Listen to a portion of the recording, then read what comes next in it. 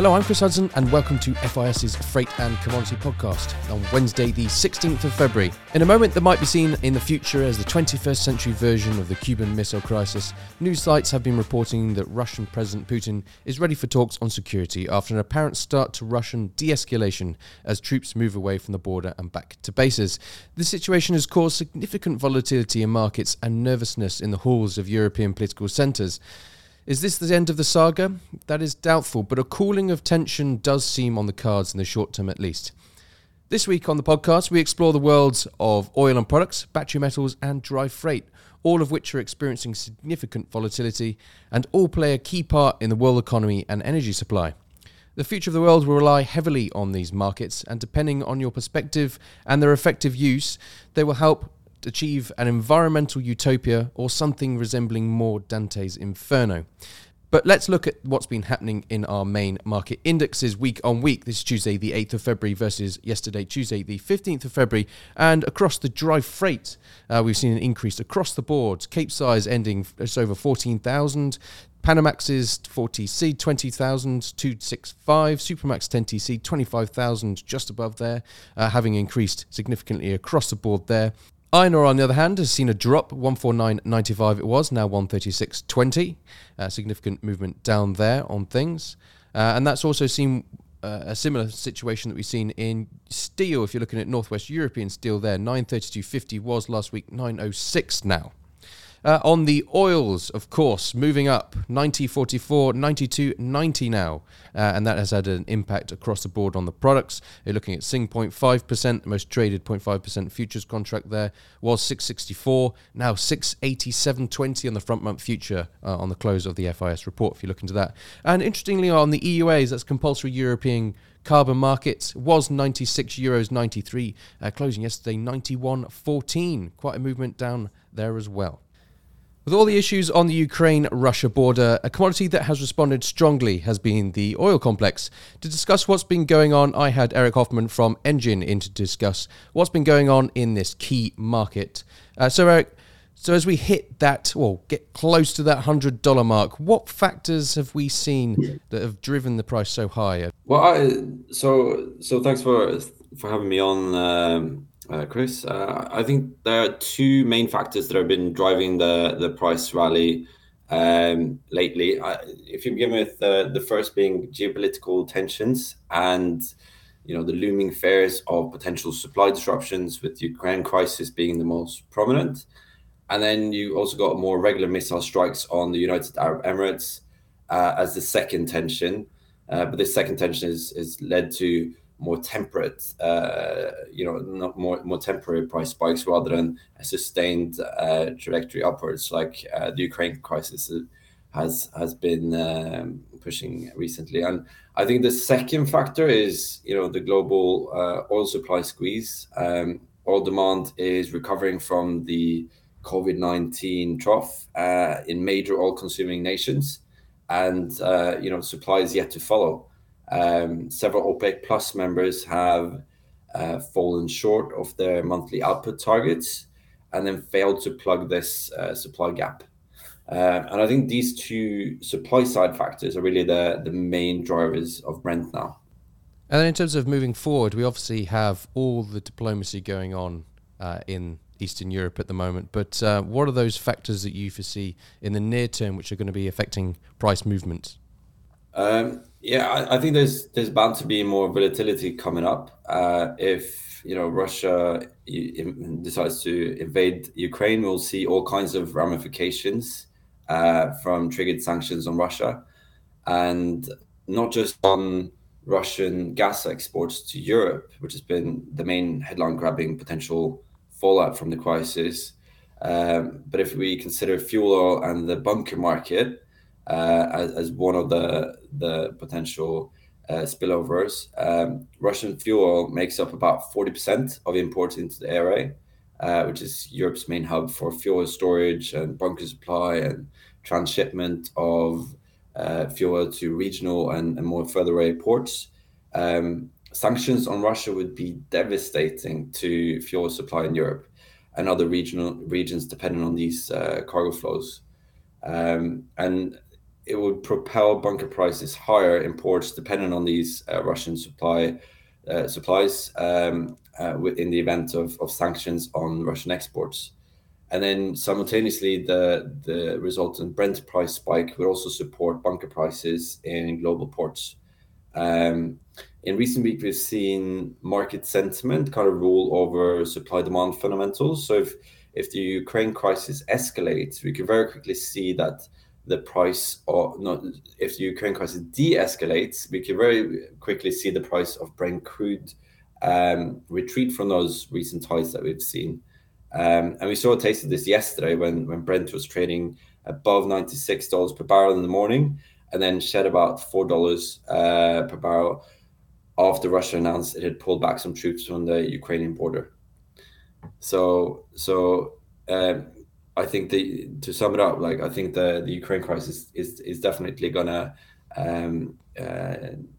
increase, keep volatility quite rampant going forward. And then to stick with the fuel or the bunker market as something which obviously impacts a lot of the shipping world and subsequent industries as well.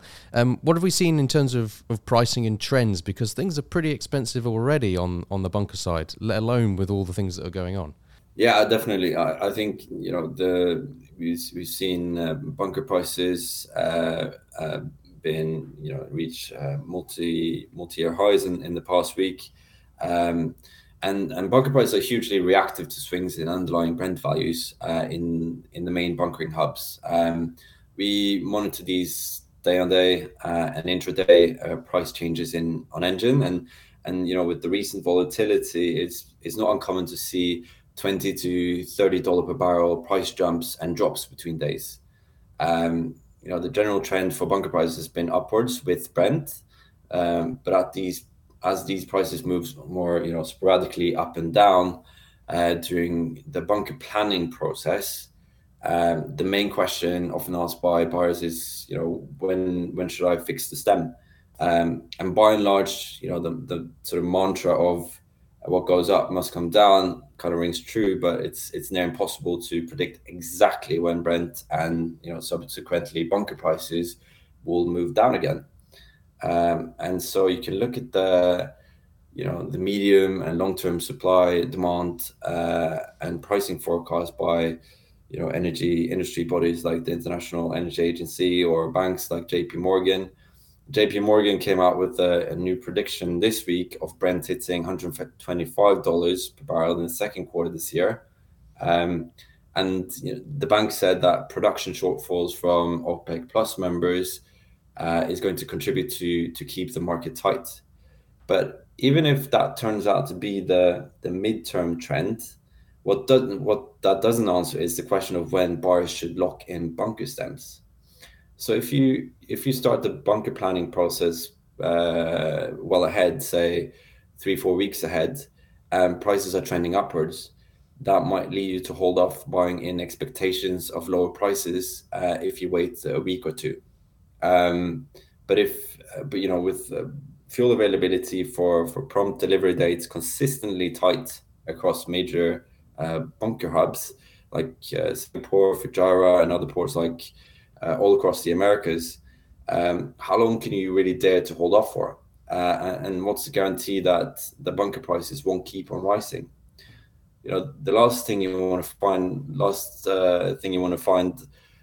yourself in is a bind where delivery slots are fully booked in the port you're planning to buy bunker in, and if you really need the fuel delivered in that port at a given time, you'll often incur prompt price premiums and perhaps more pricey fuel than you would have found if you'd booked with the longer lead time.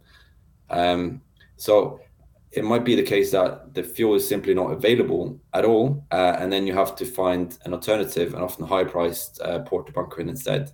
So I'd say that rather than pulling out the crystal ball and predicting where Brent is heading in these extremely volatile times, planning bunker purchases well ahead and making sure that you can actually get the quantities of the fuel grades that you want at a more predictable price can often save you a headache, and often sometimes some weekend overtime when the supply situation changes.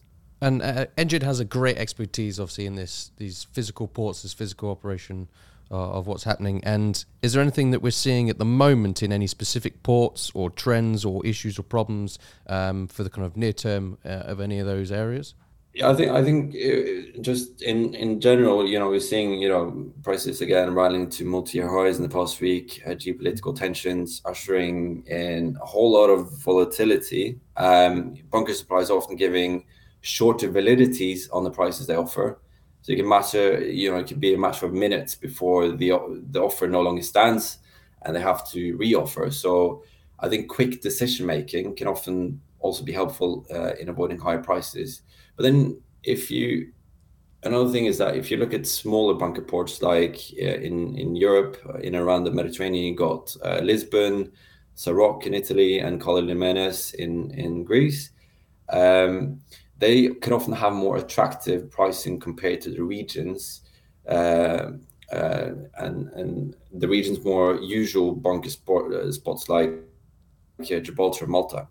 And I think that's partly because you got suppliers in these ports can be less responsive to immediate Brent price swings, and they might hold their prices for longer.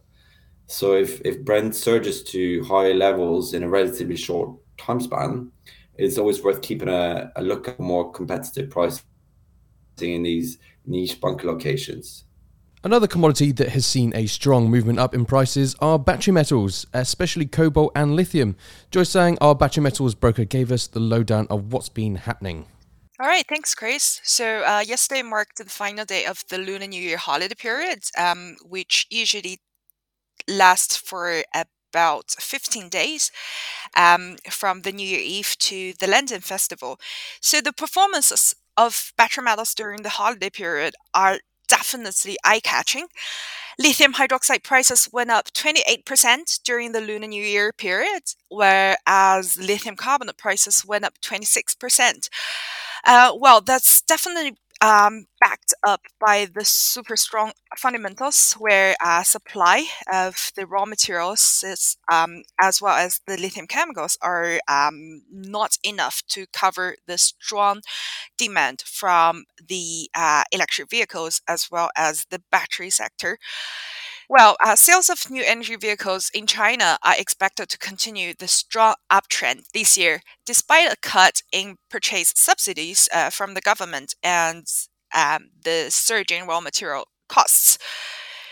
The China Passenger Car Association said yesterday in a press release that January Chinese EV sales were up 132% year on year to 347,000 units. Though the figure was slightly down month on month, that's mostly due to the Lunar New Year holiday laws and tightened COVID restrictions within China. And the strong sales figure still set up the positive tone for 2022 on the demand side for battery metals. EVs are definitely expected to jump 70% to about 5 million units in sales this year. The authority further added yesterday. Well, today, the battery production in China, according to the latest figure, totaled about 29.7 gigawatt per hour in January, which is up 146% year on year, but slightly down 6% year on year. In total, all of these figures definitely show a good support in the lithium prices as well as the cobalt price. As for cobalt, the prices increased about 1% during the Lunar New Year holiday period on the back of declining cobalt metal inventory globally, as well as the delayed logistics of the raw materials shipped into China and the healthy demand outlook picture. So lithium prices are expected to continue to increase, whereas cobalt, it is still hard to say, but looking very firm in a short term, cobalt on paper is definitely very interesting, regardless of the quiet physical trading during the holiday period. Liquidity on the CME's cobalt contract site actually picked up. So during the 15 days of the holidays, 485 tons, equivalent to 485 lots, have been traded, and that's equivalent to about $35 million in notional. 360 tons have been traded to date in February, and interests are gathering around the front month as well as the first half in 2023. With the prior day open interest standing at 1.7 tons, which is equivalent to over $100 million in notional. We're definitely very excited to see more cobalt trades to pick up in coming days. And finally this week, we have to, of course, explore the dry freight markets and hear from podcast stalwart Kerry Deal. So Kerry, what did our favourite market do the past week? Well, the Capes made a strong comeback last week with fresh inquiries and higher fixtures reported from both basins. All routes posting significant gains, pushing that 5TC average briefly back above 15,000. So finally, some good news for ship owners. Asian participants returned from holiday last week, adding more support to the Cape rebound. Mining majors Rio Tinto, BHP, and Vale were heard to be active, fixing iron ore and coal to China. The key iron ore route, West Aussie to China, C5, fixed higher as the week progressed to reach up to $8.60 with early March dates end of last week. And Cape-sized vessels were also heard taking coal stems from Teluk to Qingdao for late Feb arrivals around $5. Market sentiment improved with inquiries circulated for Atlantic routes as well, including reported fixtures, fixed basis Rotterdam, redelivery Scalpacero at $22,500 on 15th of Feb. Iron ore cargoes out of Brazil improved slightly on the previous week, despite decreased shipments to China, but that shortfall was made up from other regions, with fixtures done to Vietnam in the low 23s for late Feb and early March dates. However, not all good news for ship owners. Global oil prices hit 7-year highs over a Russian attack on Ukraine, and bunker prices also hit highs just this Monday. On paper, the forward curve was lifted last week by the Cape versus Panamax spread buyers, and Feb, March, April, and Q2 contracts all saw sharp gains. The deferred contract's a little bit more modest. However, the tone this week has changed, with fears of a conflict in the Black Sea, depressing rates, and further concerns over Chinese economic health after iron ore took a major tumble, opening limit down yesterday in onshore trading. The front-end contract on the Capes took a hit, and on FIS Live this morning, the pain continues with the Cape March contract trading 16,700. That's down a little over 4,000 week on week. On the Panamaxes, strong fixture numbers from U.S. Gulf and East Coast South America regions supported the bullish trend last week through the end of the week. In the Atlantic, fixtures of U.S. Gulf option East Coast South America with redelivery far east for laycan dates in mid-Feb were fixing initially 27,000 midweek and then 29,000 by the end of the week, while there were talks of East Coast South America redelivery Singapore, Japan, fixing at $30,000 for late Feb dates and $19,500 for East Coast South America redelivery Scarborough Jib range. Pacific and Asian markets look promising, with IHS Markit Commodities at Sea Service showing Australian coal shipments increased dramatically by 40.2% week on week to 8.1 million tons, while Indo coal shipments remain stable. However, this uncertain situation in the Black Sea does continue to add some pressure to rates there. Paper, again, less certain this week, much like the Capes. And this morning, the March Panamax 4TC trading on FIS Live at 24,400. That's down 1,100 week on week. That's it for this week in the freight and commodity markets. If you want to stay up to date with everything going on, then do sign up to our app, FIS Live, or follow us on Twitter and LinkedIn. Join us again next week for more analysis and insight, and have a great end to your week.